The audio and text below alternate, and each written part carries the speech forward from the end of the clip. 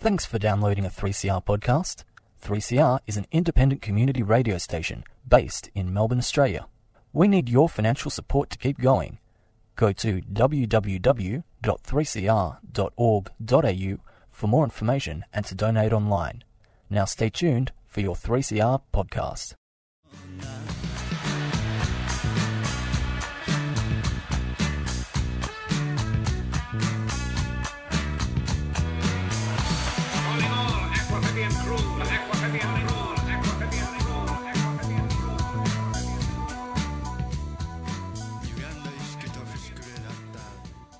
You're listening to Out of the Blue on 3CR Community Radio, and I'm your host, James Whitmore. I'd like to acknowledge the traditional custodians of the land this show is being broadcast from, the Wurundjeri people of the Kulin Nations, and pay my respects to elders past, present, and emerging. We've got a great show for you today, so stay tuned. But first, here's an announcement. DigiTube, People, Place, Language. Connecting stories, culture and language across Australia. Contribute your content in digitube.com.au. Sign up for a free account and select your options for streaming, download and broadcast promotion. A 3CR supporter. It's been 20 years since Victoria set up its network of marine national parks and sanctuaries. Victoria's marine parks are really special, and not just because they protect some of our amazing marine life. They're special because they were actually designed as a network to protect Victoria's most important marine ecosystems. To find out more and to learn about some of the animals and plants that live in these marine sanctuaries, I spoke to Michael Sams from Parks Victoria. All right, Michael, can you take us back 20 years ago when the Victorian government started creating these marine parks? It was actually quite ambitious what Victoria did. Can you tell us about how the creation of these marine parks came about? Yeah, sure. So, I mean, it was a long and quite involved process, but effectively there was a lot of scientific work that was done to kind of understand the broad types of habitats that are spread across the state. And then I think what's particularly special and unique about our marine reserve is it was designed as a network. So not rather than what you've seen across the world, I guess some reserves have popped up as a bit ad hoc, or there's a particular feature in one area that they like, but this was really designed to try and capture all of the representative habitat, which varies across the state from east to west, was in the bays. And so the result of that is we have this network that spans from Cape Howe Marine National Park all the way to Discovery Bay, and it goes into our bays. That was underpinned by a whole lot of habitat mapping and I guess the best research that was available to try and capture those areas. And then there was a whole other political process that I guess, at Parks Victoria we were less involved in, which was about engaging with people and getting them on board to understand why marine protected areas are important and what we're trying to achieve here. And probably the biggest achievement that came from that is our network of marine national parks and marine sanctuaries have the highest level of protection that you can have. So they're all no-take marine reserves, so you can't fish, you can't extract anything. And since that time, that's been shown to be easily the most effective way to protect biodiversity, to have that high level of protection. Do we know what sort of difference they've made if we look back 20 years before there was this system implemented? Do we have a sense of how they've affected the future of, marine ecosystems and some of the species that live in them? Yeah, look, I think we're really starting to get a good picture of the benefits and some of the effects that they've had. So, and what we are finding is that our marine protected areas have been really beneficial for the protection of our marine biodiversity. And we know this because at Parks Victoria, we've been working with research partners for over 20 years to monitor and do research in our marine protected areas. And we've been able to kind of follow that long-term trajectory of since they were created to where they're at now, and what species have improved and what have declined. And so there's some really nice examples of the benefits that we're seeing from those parks. So a good example is if you look across our whole network of marine protected areas across the state, we tend to find that overall, the richness of fish and mobile macroinvertebrates, so, large animals without backbones, so things like abalone and sea slugs, marine snails, sea stars, crustaceans, those types of things, they're all generally much higher richness inside marine protected areas. And then we've also been looking at kind of the key ecological species. And so if you look at some species like some examples would be something like the southern rock lobster, which is really ecologically important species on our reefs. It's a keystone predator. It keeps grazer number down. numbers down like that. In a lot of our marine protected areas, we find much higher abundances of southern rock lobster inside the marine park than outside. We're also finding that for other ecologically important species like abalone, really important grazers, and a lot of our fish species.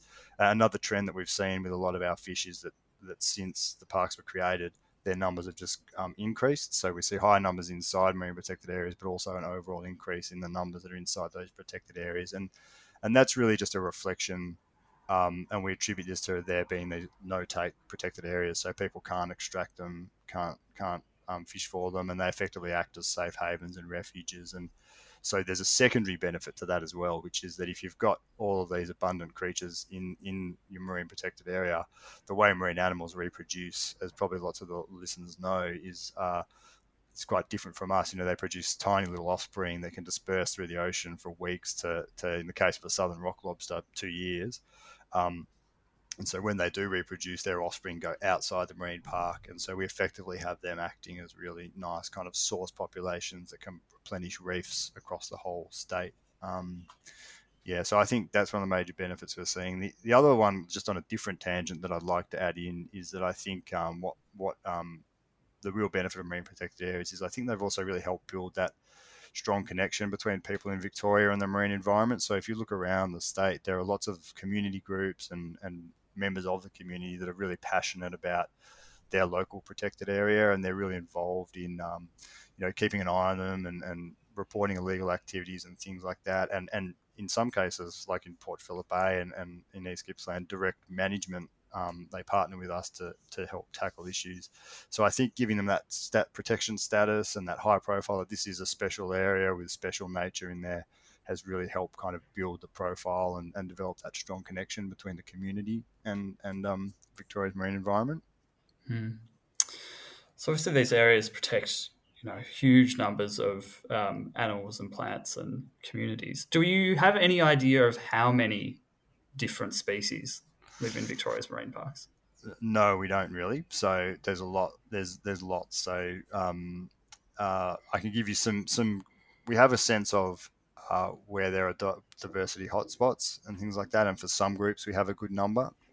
We know that, for example, most of the brown macroalgae in Victoria is about 60% of that's only found in Victoria. About 70% of the red algae, which has numerous species in there, and some of them are still being identified in science. About 70% only found in Victoria. So there's hundreds of them, but there's still so much to explore. We're still learning so much about our diversity, and particularly a lot of our research is focused in shallow areas and in the bays, and there's still lots of work to be done to kind of catalogue the species that are found in the deeper sections of our reef and things like that. So we could give you some rules of some general indications of the numbers of species, but it's in the hundreds and thousands, but it obviously varies depending on whether you're talking about sea stars or fish or algae, things like that. What are some of the most threatened or endangered species that are protected in Victoria's marine reserves? Yeah, so that's a good question. So look, our marine protected areas, they're sanctuaries for a range of threatened communities and species. Probably some good examples of threatened species. So down at Wilson's Promontory Marine National Park, which is us eastern Victoria off the prom there, it's a really important refuge and nursery for great white sharks. So they're considered vulnerable globally. That's an area where they go to give birth to offspring, so really important for the recovery of that species. Somewhere like Wilson's Prom is really important for like migratory whales and humpback whales. So they're no longer necessarily considered threatened, but they're obviously still recovering from those years of fishing impacts. And so it's a really important stopover for them as they migrate along the coast. I think we had a really nice example actually in we've just completed a monitoring program at Cape Howe Marine National Park. One of the monitoring techniques we use there is called a baited remote underwater video, or a BRUV. So you drop a camera down, it has bait on it, and fish come and feed on it. You can count them and work out, what habitat preferences they have and what's outside the park. That's how we're using them. But in doing this, we're doing this in partnership with Deakin. We got this great footage of a grey nurse shark swimming up behind the camera and then doing a swim by right in front. And so that was quite exciting for us to see something like a grey nurse shark up there in Cape Howe in the Far East. So that's obviously highly endangered. species, most commonly associated with New South Wales and the East Coast, but, we have some of them in our eastern parks. And then I think, another threatened community that's a personal favourite of mine is probably the giant kelp communities. So, really tall, massive plant that used to be abundant across the coast of Victoria, and anecdotally, it was all through Port Phillip Bay and along the west coast. It's largely disappeared now, but within our marine sanctuaries, we've got some really important stands there, especially along the west coast. So they act as really important source populations, and it's an interesting one because we're starting to see a few individuals pop back up in parts of Port Phillip Heads Marine National Park, which is kind of exciting, but we don't know, what that means, but a few little individuals there. So, so there's some nice examples. And I think, in the marine world, what we call threatened species, there's lots of stuff that I guess isn't formally considered threatened, but for years they've I guess suffered the impacts of fishing and things like that. And so our marine protected areas just in general are very important sanctuaries for, things like your southern rock lobster, blue groper, stuff that's been, I guess, effectively hammered over the years. And so great place for them to recover, and we're starting to see, increases in their populations. Yeah, so as you mentioned, marine parks and reserves and the oceans generally are facing a lot of changes. And even though these parks are sanctuaries and there's no fishing allowed, there are challenges like climate change. What are some of the biggest threats that they're facing, and will the conservation approach have to change in the future? Yeah, it's a really good question. I mean, so there's some of the threats I think that are always ongoing and where the approaches stay the same. So stuff like illegal fishing and poaching, we know it goes on, but the approach there is just good compliance and enforcement, and we've done that and we'll continue to do that. Similarly, I guess there's some threats from water quality in some areas, and so challenging to manage, but the approach there is just to keep improving catchments. I think the big threats for marine protected areas and where changes in approach are needed are really in relation to, I guess, climate change, and then interlinked with that is the expansion of pest species. So what we've seen, for example, on the east coast of Victoria is an example of this is the black spine urchin, which is marching west, usually found only on the east coast and not in Victoria, and it's been eating its way through our kelp forests on the east coast. And so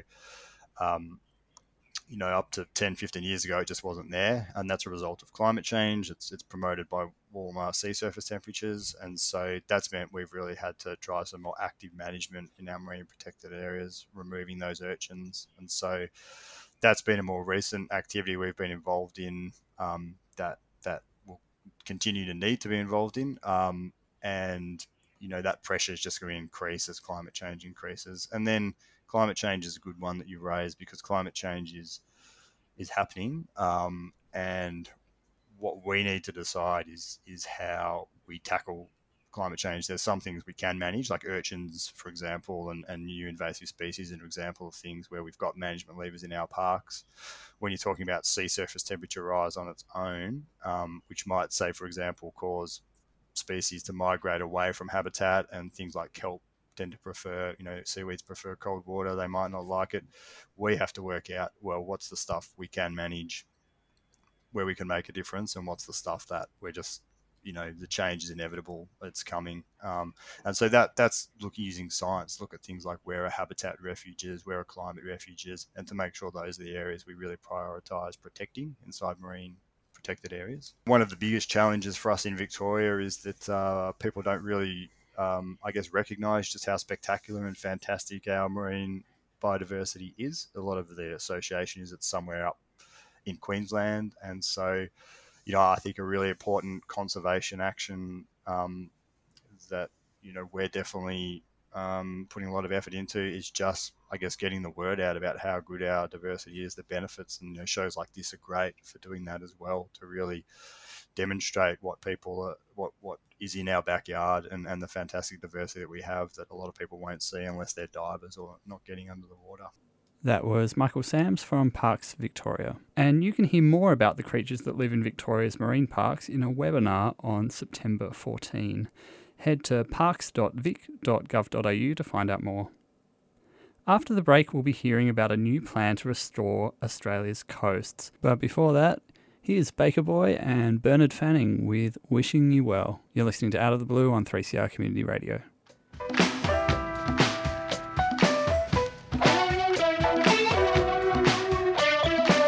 Disappointing to wishing well, and I just want to wish you well.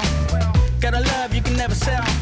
Broken heart makes you feel like a jail cell. Everybody's going through, you can never tell. I wish there was a way that I could break your shell and set your body free like you're cool as hell. Wala lang free, bibili daw nung amusing. Ngaraway na nung, nito let you come na ninayakan nito yago wala lang malton. Pamurong-burong nung ordal kong in the dark room, yak kayo kugal kur. I know it's been a hard time, and I wanna show you mine. So I wish you well, I hope you find restless future burning bright. The past is holding on so tight. I never heard the warning bell, and I just wanna wish you well. I just wanna wish you well.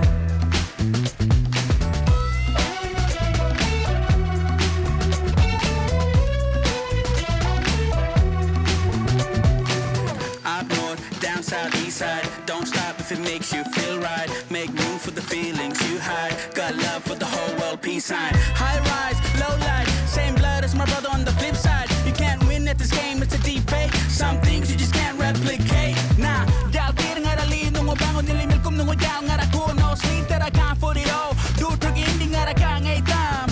One love. I know it's been a hard time, and I wanna show you mine. So I wish you well, I hope you fly. Restless future burning bright. The past is holding on so tight. I never heard the warning bell, and I just wanna wish you well. Yeah, I just wanna wish you well. You know I'll be waiting here. I just wanna wish you well. I just wanna wish you well. Yeah. Why'd you give up on me so soon? Yeah. Why'd you give up on me so soon? Yeah. I just wanna wish you well. Yeah. I just wanna wish you well. You know I'll be waiting here. I just wanna wish you well. I just wanna wish you well. I just wanna wish you well. Yeah. I just wanna wish you well. Yeah. Hi, we're the Marindas, and you're listening to 3CR Community Radio 855 AM. That was Baker Boy and Bernard Fanning with Wishing You Well. You're listening to Out of the Blue on 3CR Community Radio. The recent State of the Environment report showed that things are going to have to change to stop the decline of Australia's environment, including our coasts and oceans. More than 90% of some of our marine ecosystems, like oyster reefs and kelp forests, have disappeared. There are lots of people and communities working really hard to restore Australia's coasts and oceans. But what more are we going to need to do to look after them properly? The CSIRO has recently released the first roadmap for restoring Australia's coasts and marine environment. To find out more, I spoke to Megan Saunders from the CSIRO. So Megan, coastal restoration is already happening all around Australia's coasts and marine environments. Can you tell us what the need is for a roadmap like this? There's really great examples of coastal and marine restoration activities happening all over Australia. There's lots of groups working on this.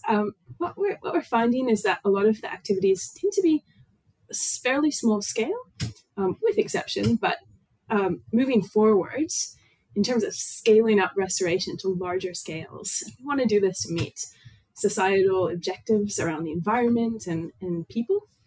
And to do this requires a roadmap and coordination across different levels in order to move forward and overcome some of the barriers that currently exist. And does the roadmap, do you identify any particular ecosystems that are most in need of focusing on in restoration efforts? Our research was fairly inclusive of all coastal and marine ecosystems are things that you might think of as salty or habitat forming. So, for example, salt marsh, mangrove, seagrass, coral reefs, oysters, kelp, and sand dunes. When I think about your question about prioritizing ecosystems, I think about let's identify the objectives that you want to achieve in that restoration. And so when we think about it that way, it actually changes the question a little bit to thinking about what you want to achieve. Is it community engagement, or is it water filtration, or is it coastal protection? And the context, so which overall place is it? And once we think of it that way, we actually come up with a slightly different answer. So it may be that to achieve water quality objectives, you might want to rebuild an oyster reef, or to meet fisheries objectives in the north, you might want to restore wetlands using tidal reintroduction in Queensland. In this report, you speak to a lot of different community organisations, and some of the responses are really interesting and the things that they place value on. Can you give us a bit of a sense of what the people who are involved in coastal conservation are saying they need? Look, there's so much interest and enthusiasm and action in the coastal restoration space right now in Australia and worldwide. It's really exciting.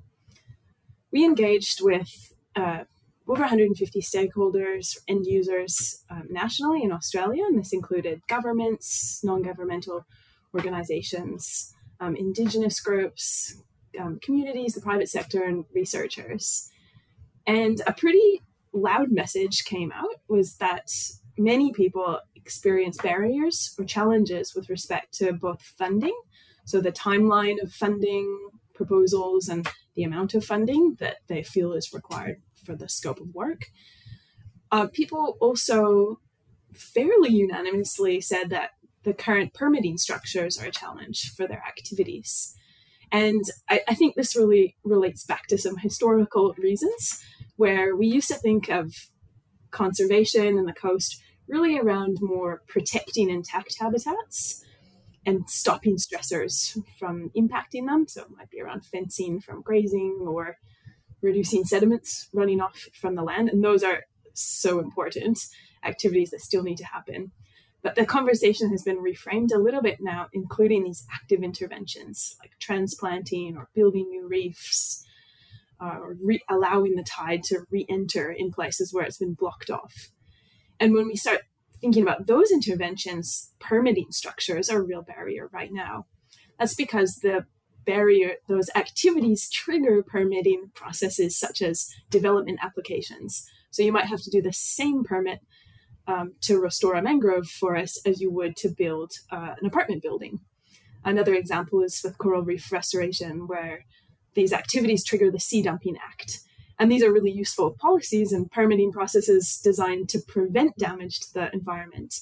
But what our end users are really asking out pretty vocally for is fit-for-purpose policies that are designed for restoration to mitigate harm that those activities might occur, but that are actually tailored towards the activity.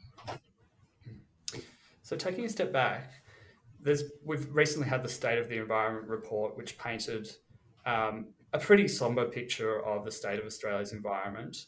In your report, you talk about the loss of some habitats like oyster reefs and kelp forests of over 90%. Can you give us a bit of an overview of how Australia's coastal ecosystems are actually doing? Look, Australia has some really beautiful and fairly well intact systems, especially compared to some other places in the world. But as you mentioned, with the State of Environment report, it's becoming really apparent that humanity, we're having very substantial impacts on these systems. As an example, we've lost around 92% of oyster reefs nationally since Europeans arrived and started harvesting them and changing the environment in which they lived. In certain places like Tasmania, 95% of giant kelp forests have been lost due to warming temperatures and interactions with species that are migrating south, like sea urchins.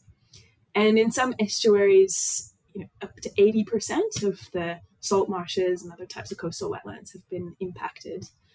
On top of that, we're starting to see these real impacts of climate change. So about a decade ago, over 1,000 kilometers squared of seagrass were lost in Shark Bay, and a couple of thousand kilometers of coastline were impacted in the Northern Territory, and Queensland with loss of mangroves. So I guess just to recap, there's a real challenge here. Our systems are being impacted, and we really do need a plan to be able to mitigate those impacts, so that these ecosystems can keep delivering ecosystem services like shoreline protection, like nutrient filtration, like fisheries, etc., that we really actually depend on. Are there any really good examples of successes in coastal restoration that you looked at when you were doing this research? Like, there's so many amazing examples of success in restoration. Just to caveat it a little, I'll say that the word success can be a little bit nuanced, so it really depends on the outcomes of the project compared to what our objectives were. Some great examples. As I mentioned, the Nature Conservancy is working to rebuild lost shellfish reefs around Australia, and they're having some really good outcomes in terms of building pretty large-scale reefs.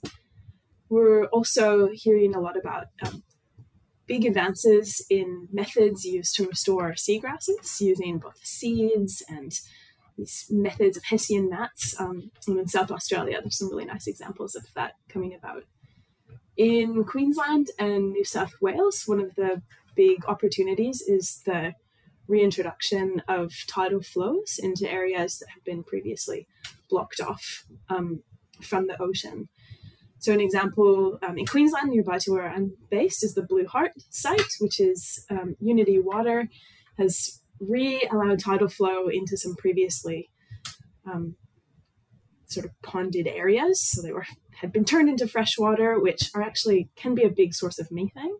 And then when the salt water is allowed back into the area, it reverts to a salt marsh and mangrove wetland, which is great at sequestering carbon dioxide.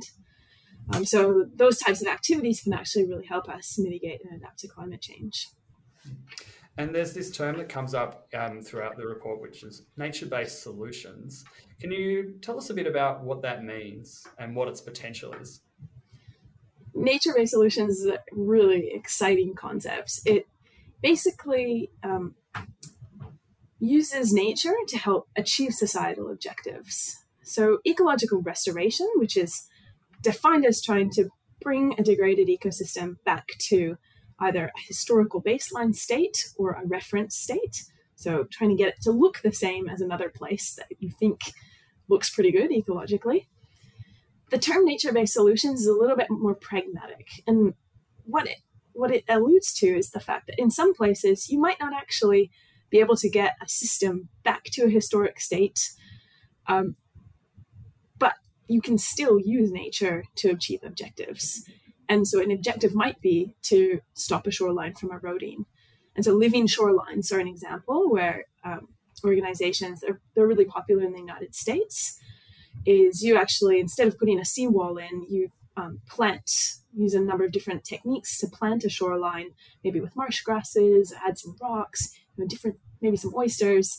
And so that shoreline doesn't look the same as it did, say, historically, but it still uses nature to help achieve that objective of shoreline protection.